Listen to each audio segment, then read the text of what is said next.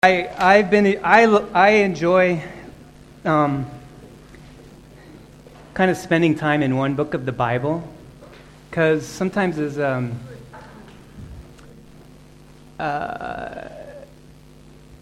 you've been a Christian for a long time or you grew up in the church and stuff, sometimes you know certain truths, but you don't know why they're true. And when you spend time in specific books of the Bible, I find for me that it helps me to really understand a theme and some specific truths, and it really helps me to kind of place things. And so it's been a blessing to me anyway. I enjoy that. So we're in 1 John, very small book. I think there's a little feedback on this. It's a really small book. You can listen to it on those Bible apps in about 15 minutes. So sometimes I listen to it when I'm driving the car, and my wife likes to listen to the Bible while she's sleeping, and I can't handle that. So she's had to change her ways. Yeah? Same, yeah. Hey, marriage is a wonderful thing, isn't it? Yeah, we're all different. Amazing that God puts us together, and in all our uniqueness, different strengths that we bring. And so, as long as we don't kill each other, it's amazing what God can do in our diversity. 1 John, to know God and share His love. That's our mission as a church as well, to know God. And John talks a lot about the things that we can know. It's amazing. And when you know stuff, you're confident. Yeah? And some of us are just naturally kind of confident people. Like, we know stuff, and sometimes we don't really know it, but we think we really know it. Yeah? Anybody like that? You just know everything? Don't raise your hand. And some of us have a different kind of an issue, and we think we know nothing, when in reality, oftentimes we do know something. And I kind of, in my life, I've tended to be a little bit more like that. And we can go back and forth, we can do both. But I find that for me, my issue is more that I'm confident in my weakness. You know what I'm saying? I'm not confident, except that I'm confident in my weakness. And that's a whole nother issue that God has to deal with. Sometimes that's a good thing, but sometimes it can be detrimental to your life. And confidence is important. Confidence is important. Very important thing. I was actually thinking about, speaking of songwriters and stuff, while I was reading this passage of Scripture in 1 John 2:12-17, I kept getting this song in my mind. It's actually a hymn from 200 years ago. And I don't know that the writer of it was thinking, wow, some guy that grew up in Alaska is going to be telling people in a church in Ireland about this song as she was writing. It was a lady named Frances Crosby. And she was of her time, she was like the Hillsong, Bethel, Chris Tomlin, every great worship leader, team famous nowadays. She was like all of that in one person. Her name was Frances Crosby, and she was blind. She wrote thousands of songs, actually.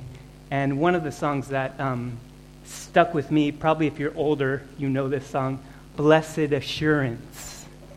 Blessed assurance, Jesus is mine. Yeah, see? Some people know it. And it's a wonderful song. And the words are blessed assurance. Those two words, right? Okay? And assurance is actually like you are confident. I am sure. And the first kind of line is, blessed assurance, Jesus is mine. Oh, what a foretaste of glory divine. And she was singing a song, a truth. She was singing a truth, and it really blessed a world. And so anyway, that's just a side note. Blessed assurance. This is, in this passage, John's going to share some truths with us that are going to bless our lives. And so, but before I get to that, Heather and I went on a date this week. Hallelujah. Praise the Lord for babysitters.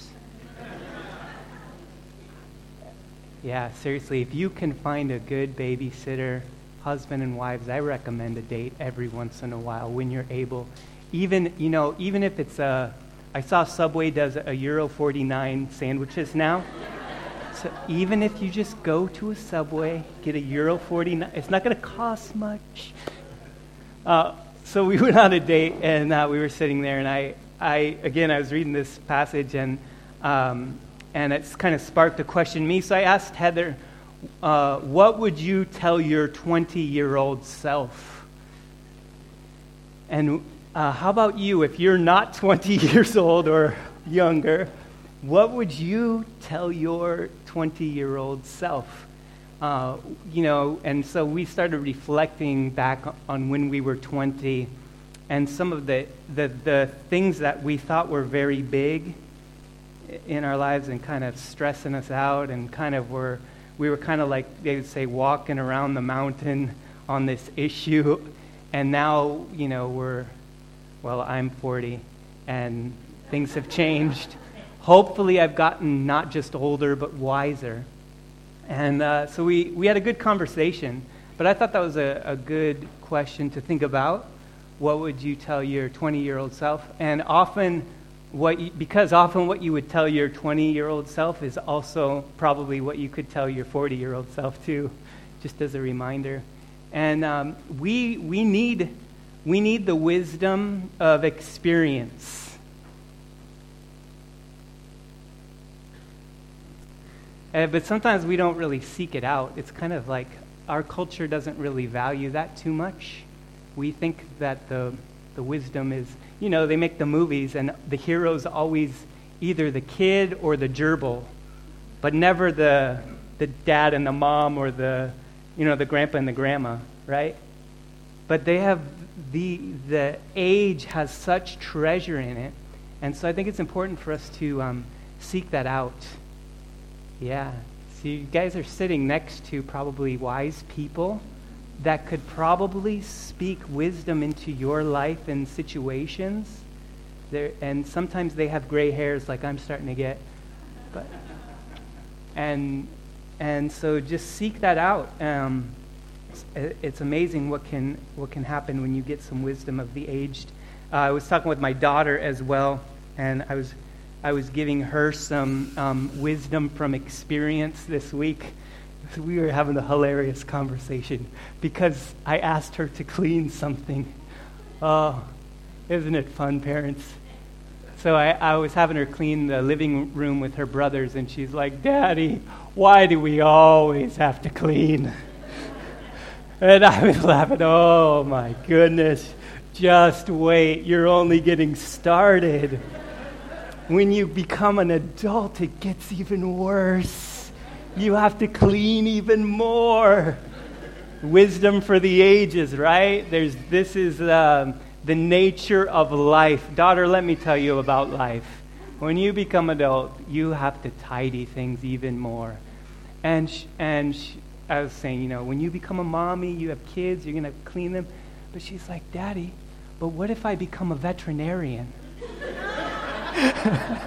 And I was like, my brain started going. I'm like, well, vets have to clean the animal stuff then, because they do stuff too, and they have to tidy their shelves and stuff if they're selling stuff. And then she's like, she's thinking then, and she said, "What about if I become a fireman?"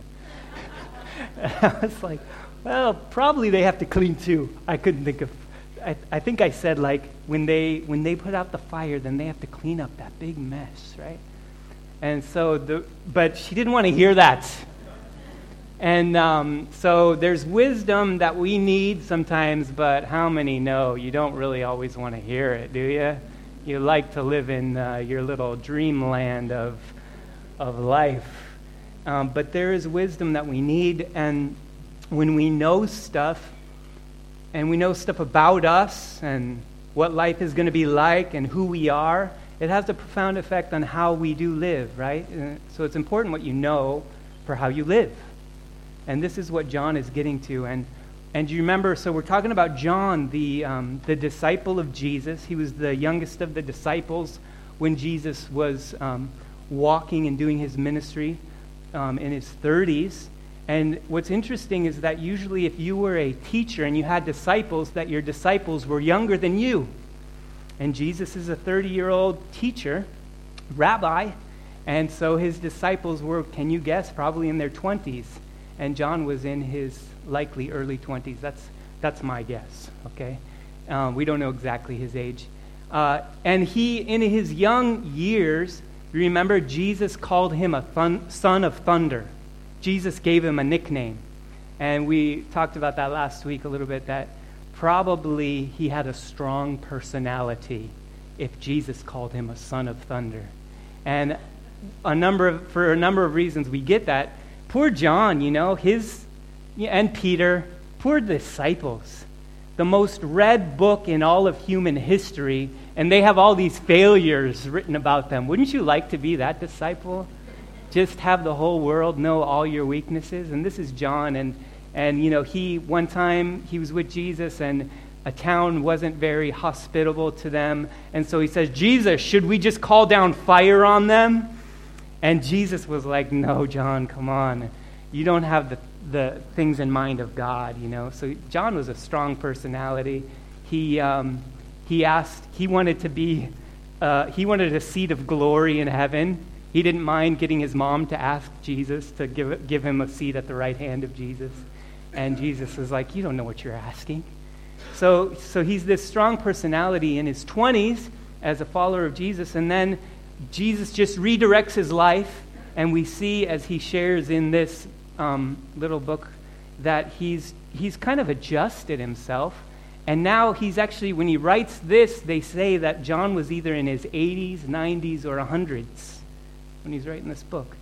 And so what he wants to do is he wants to share some wisdom to the community of believers, the followers of Jesus, because they've kind of gotten off track a little bit, forgotten some of the main things that are really important for them, and he really just wants to speak into their lives some wisdom.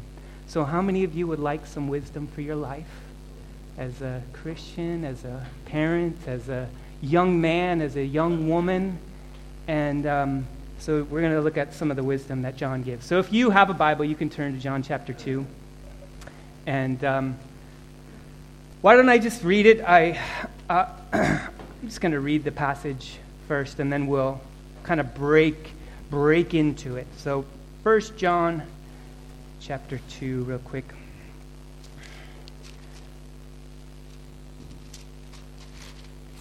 One of the last books in the Bible. Okay. He's going to speak to three groups of people, first of all, and then he's going to speak to kind of three areas of temptation in this short passage. So let's look at verse 12. I am writing to you, little children, because your sins are forgiven for his name's sake. I am writing to you, fathers, because you know him who is from the beginning. I am writing to you, young men, because you have overcome the evil one. I write to you, children, because you know the Father. I write to you, fathers, because you know him who is from the beginning. I write to you, young men, because you are strong, and the word of God abides in you, and you have overcome the evil one. So those are the three groups: children, young men, and fathers. Then in verse 15, Do not love the world or the things of the world. If anyone loves the world, the love of the Father is not in him. For all that is in the world, the desires of the flesh and the desires of the eyes and pride of life, is not from the Father, but is from the world. And the world is passing away along with its desires. But whoever does the will of God abides forever. All right, that's the Word of God that we've read there. And so the first group of people that he talks to is all God's children. Will you say all God's children? All God's children. And in this little book, you find that John, when he speaks, he keeps referring to the ones that are reading this book as little children, and then he goes on and explains it. And so when he talks about children, he's talking about those who are the community of faith, believers in Christ, and they are little children. And what he speaks to them is that, little children, your sins are forgiven for his name's sake, and you know the Father. Two extremely important truths for the Christian, that we have been forgiven. Amen. That changes everything. And that we have a Father in heaven. And that changes everything. And so all our faults and failures that are burdening us, even today, we confess those things to him. He is faithful and just, and he will forgive us. And so all of a sudden, those burdens that we carry, because we failed so many times, can be thrown off. And forgiveness is an amazing thing, that God has forgiven you past, present, future. If you can get that, it can really help your Christian life. God has forgiven you past, present, and future. And so what do you have the hardest time with that truth? For me, I have the hardest time that God forgives me in the future. Yeah? Does that make sense? God, how could you forgive me in the future? Because he died for you. While you were still sinners, Christ died for you. He showed you this love. And so then, if he's already forgiven me, then what's to stop me from just doing whatever I want and going wild and going crazy? What is to stop me is that he has forgiven me, and he loves me, and he died for sins. And so he doesn't want that for me, and it's not the best for me. So it changes things. Do you see what I'm saying? So because God has forgiven me past, present, and future, it doesn't mean I can just do whatever I desire to do in my flesh, because I've changed. He changes me. So it's just an important truth. God has forgiven us. And then he's our Father. And he has the parental heart. And this is why in Life Church we often talk about Christianity being a relationship and not religion, because we have a Heavenly Father. It's a personal relationship with the Heavenly Father that cares for you. And it's so important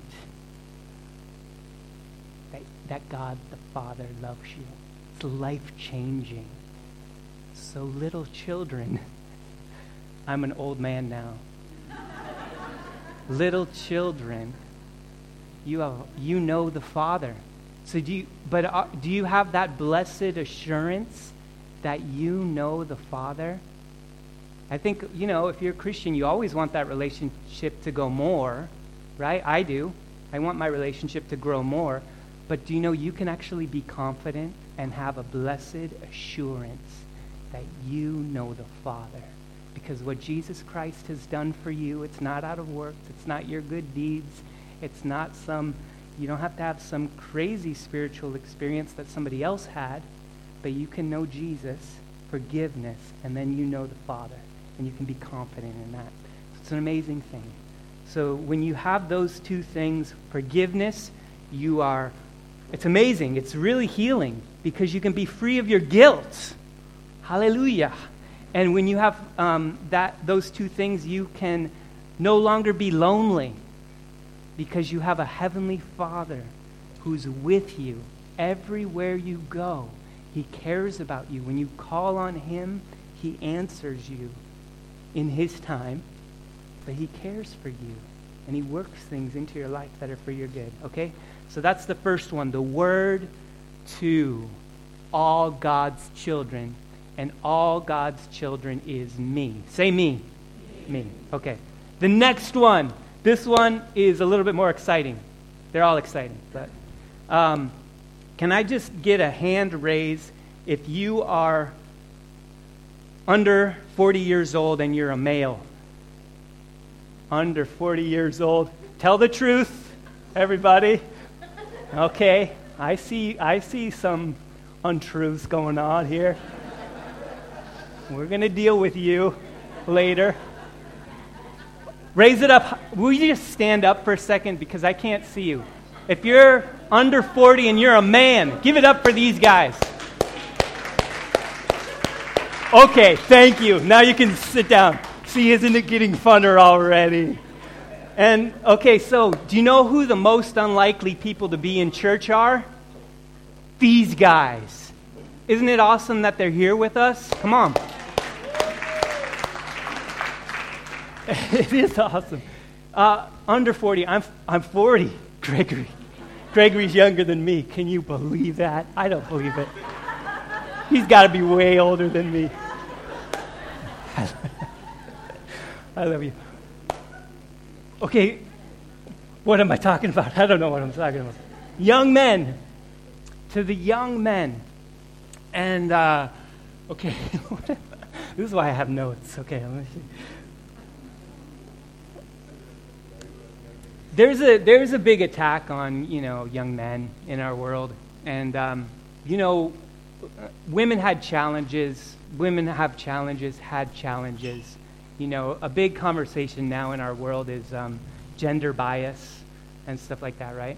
So it's a big topic, and I understand, and I understand where the different parties are coming from, but I think kind of people talk about now as well that they see a shift kind of the other way. There was an extreme kind of bias towards women, but now it's shifting a little bit, and we see a little bit more bias towards men and kind of bringing them down and devaluing what they do and what they bring and their strengths.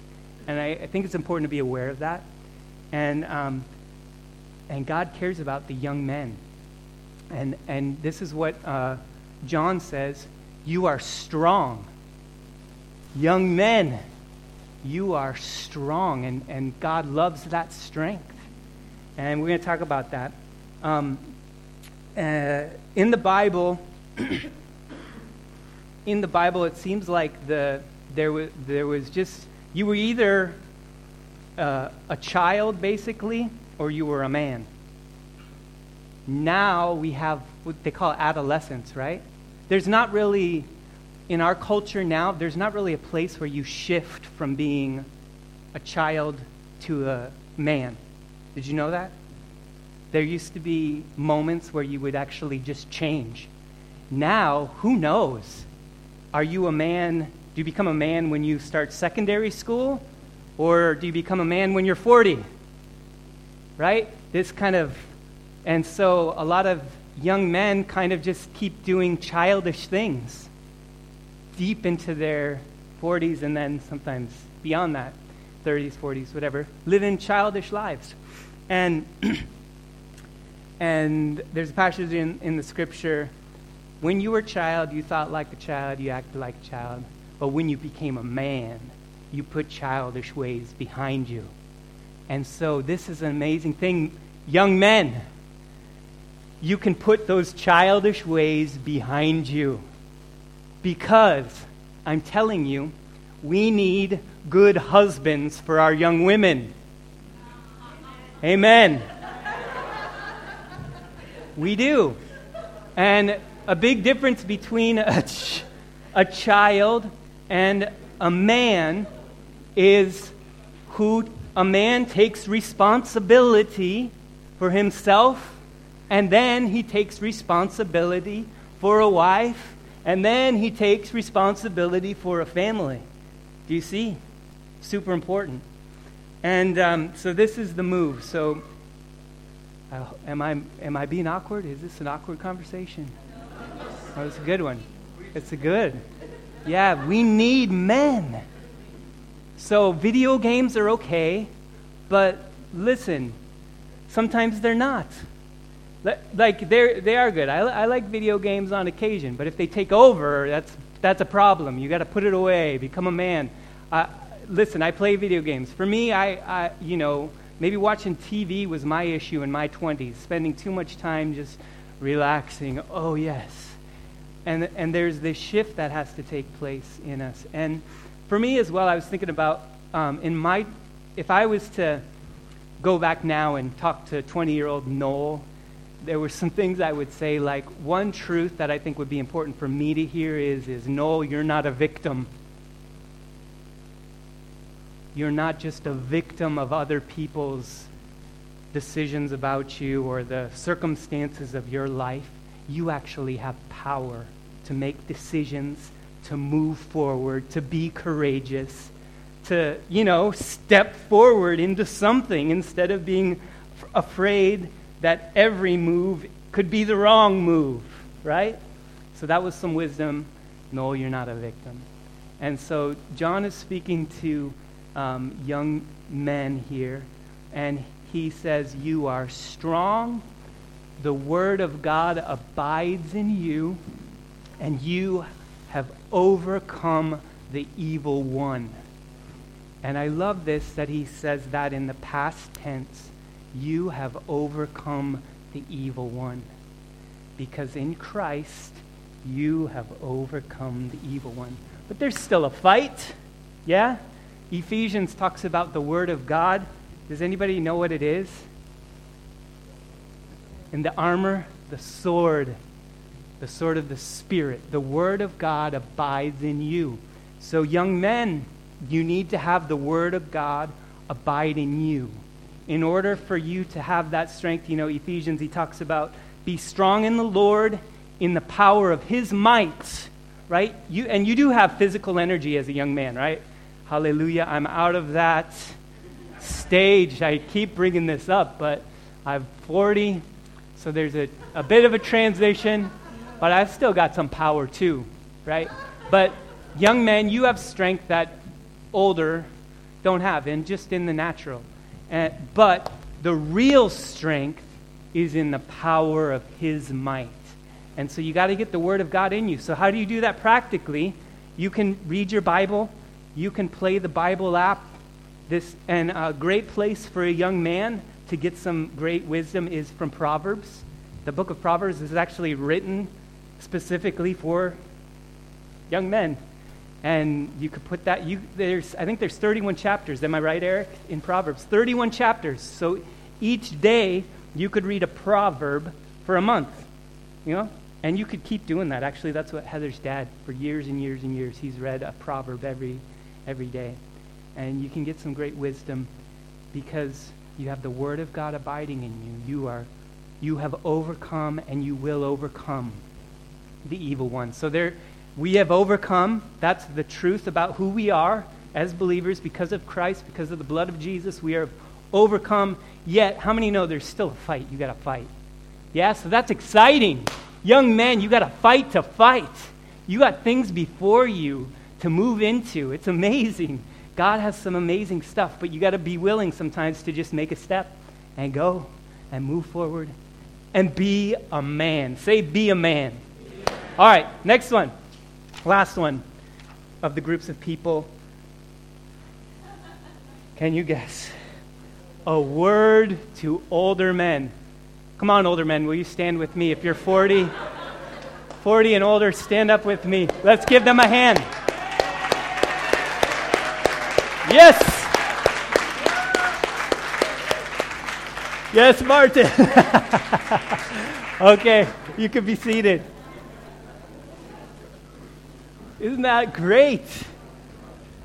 Older men, I'm with you now. It's very important to honor older men. And sometimes we don't always get this right. We don't always value what they have, but they've got stuff in them, and because they've been through stuff, and they got some stuff for us. And older men, we need it actually, even if we don't think we do. See if you can find ways to just give it to us anyway. The wisdom that you have, the experience that you have, and be confident that you actually have stuff to give. And so maybe you've been very successful in your walk with the Lord, and you've raised a family, things have gone good, you have a good marriage, and so maybe you have some wisdom in that area. But maybe some stuff has gone bad and things fell apart. You know what? That's still amazing wisdom that you can bring, and that comfort that you've received from God, you can use to bring comfort to us that need it. Okay, but I'm an old man, so I'm telling you that I need it. I do need it too, but we need the older men. You guys are a blessing. Somebody said that young men are like a sail, and older men are like a rudder. Young men will go really fast straight into the rocks, and older men will steer it super straight but never go anywhere. I've been there, done that. And so in the church we got to have both. We need both the strength of the young men and the wisdom of the older men. And if we can actually harness both those things, wouldn't it be awesome? Amazing what our church would be, the strength that would come to marriages, the raising of kids, the learning how to love our wives in a good way. Some of all of these things, yeah. Ladies, isn't this good? I know I'm not talking to you about you, but this is good, isn't it? This is so good. Okay. Now, so we move from blessed assurance. Now I want to talk about blessed living, because he shares a few things. So to the older men, you have known who's from the beginning. Talking about Christ. So they've known. Old men, you know something. Okay? Blessed living. He brings up now in this passage what some Bible scholars call the evil trinity. Okay, can you put the next slide up? I'll show you. This is the evil trinity. The evil one, which is Satan, the world, and the flesh. Go back one. Yeah. The evil one, the world, and the flesh. These are things that are in opposition to you and to God's work in you. And I'm gonna kind of, I got to go quick on this one. There's a personal enemy that is against you, young men, as you know, all of us. But let's just talk about the young men. And this is why he speaks to them that you have overcome the evil one, and the word of God abides in you, because you have to fight. And it's important to be aware that there is an enemy against you. And a lot of stuff in life, a lot of problems are physical problems. If you don't drink any water for a couple of days, you're probably going to feel sick and get a headache. That's probably not the enemy against you. Right? There's physical things that fight against you. There's emotional. If you have to move house and your bills are not being paid and you've lost your job, that may not be the enemy against you. You feel not being able to sleep at night. That just may be emotional stress from the situation that you're in. And so that's true. There are situations. Yet, it's important to be aware that there is an enemy against you, and there are spiritual challenges that want to come against you in your life and destroy you and steal, kill, and destroy and, mess with you. And so it's important to be aware of that for your life. So that's what I'm going to say about the evil one, okay? Sometimes there's spiritual battles. And then in this passage, he says, I found this a little bit difficult. I don't know if any of you have been reading 1 John and find this passage difficult. He says, do not love the world or the things in the world. If anyone loves the world, the love of the Father is not in him. Does that sound that's pretty hard. How am I supposed to do that? Well, let me just, I want to show you in Genesis 1:13. This is what it says. Oh no, not Genesis 1:13. Maybe it's 2:13.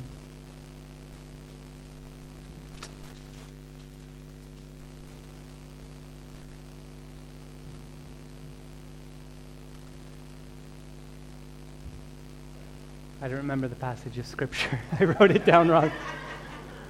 But I'll tell you what it says.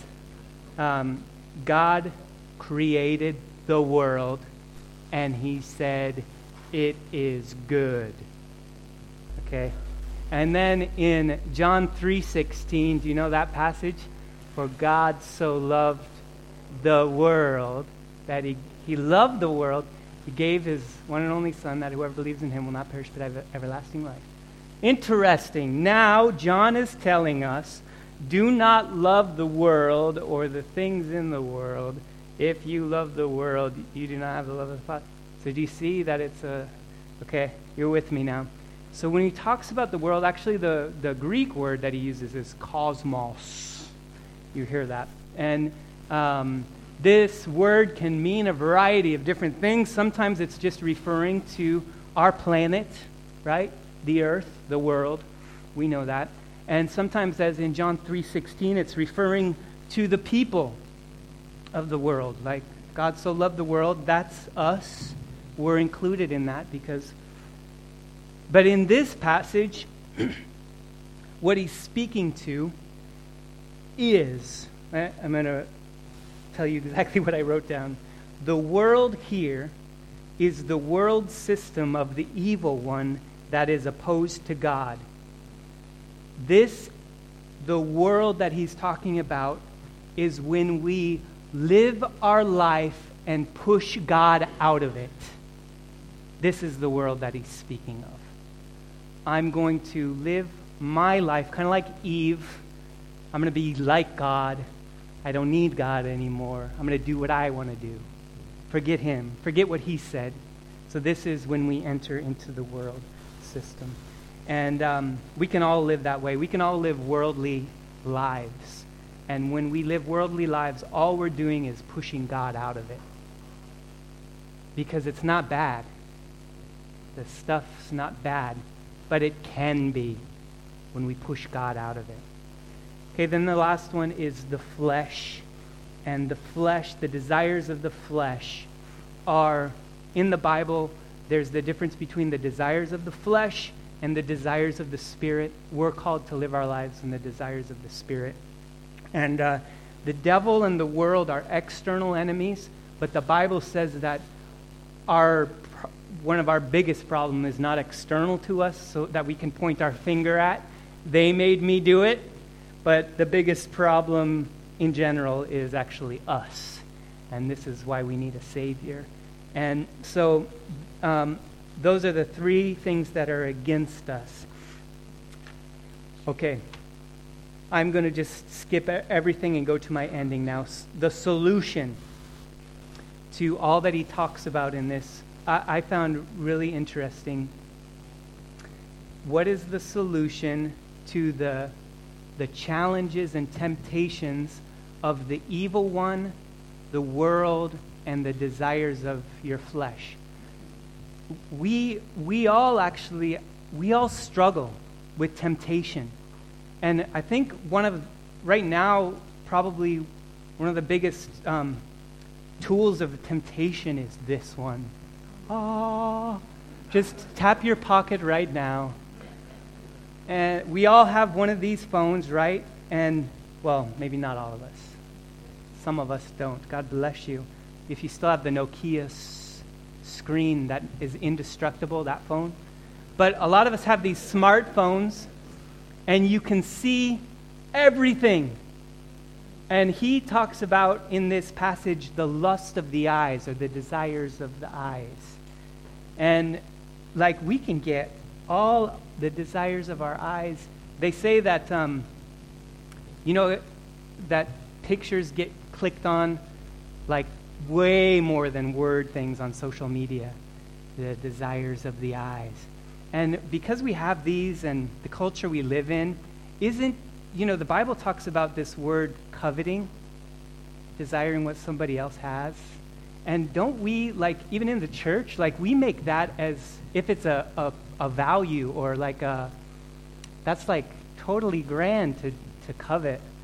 I think that's one of our biggest temptations in our world now is actually something that God says is not a good idea, to desire what somebody else has. But we can see everything. I can go and I can look at your house right now on Google. It may be from 3 years ago, the picture, but I know I can see your back garden. So we can see everything. It's amazing, the lust of the eyes. And but we got to overcome temptation. And so temptations can be a variety of things. We all struggle with things. It can be alcohol, it can be drugs, it can be pornography, it can be food, it can be so many different things. And oftentimes they're very good things, right? Who thinks food is a good thing? But if it's too much, it can become a bad thing, right? And as I was reading this, I was really struck by something. The solution, let me just give you my solution. Can you give that last slide? What is the solution? Do everything in relationship with our Father. Okay? Whatever you do, because anything can become an idol or a god. That any good thing can be, that temptation can just grow in your life. And God wants you to enjoy the world He created, but if you take it beyond what He desires for you, then it can become a bad thing. So invite Him into it. And this was really striking to me. Turn your desires and temptations back toward God. Yeah, I never thought about it in this way before. To turn my desires and temptations and turn those things that I think I just need to get rid of, how can I actually turn those things to become worship of God? All right? So let me give you an example. I know a number of people have been fasting for 21 days this month. And I was thinking, that's almost exactly like what I'm talking about in this. That food is a good thing, but sometimes it overtakes our heart, and we think we love it a little bit too much, right? Okay? And so when we fast, actually, if food is a problem for us, we're saying to God, God, how much do you want me to eat? What would bring you glory in my choices of food? You see what I'm saying? And so all of a sudden we're turning this thing that is kind of like a hard issue for us, and we're actually turning it toward God. I want to worship you. You're actually my bread. You're my source. And I think that's cool. That was so helpful for me. So I'm just going to throw it out there. Bring God into all your living. Do everything in relationship with the Father. Because, let me just reiterate what we've already talked about. You are God's kids. You are forgiven. John says, all this is passing away. The desires of the flesh, one day this is going to be gone, no longer necessary, and I'm not going to probably need the upgrade model either. And so John says, all of those things that you're like striving after actually are going to be disappeared. And then where are you going to be? You're going to be with your Father. So don't worry so much about chasing those things. Chase Him. And He says, do the will of the Father. Do the will of God. Seek the will of God. Turn your desires and temptations back towards God. Do everything in relationship with your Father. So if this week, if you're going to buy a car, say, Father, what is there a car that you want me to, purchase? What's going to bring glory to you, God? If today you're going to go shopping because there's a January sale, hey, we were even thinking about this with our kids, like when we reward them, that we can turn that reward into something that glorifies God, because our kids could get a reward and then want to give it to their friend. And that would be a way of turning their temptations. Let's stand up. Okay, I'm just rambling now. Let's if you would like to raise your hand, and we're just going to close in a prayer.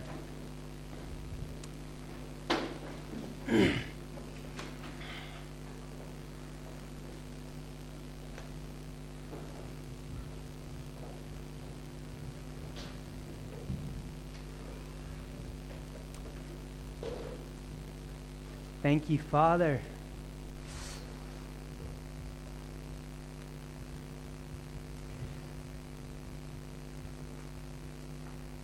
Lord, today I just want to bless the men.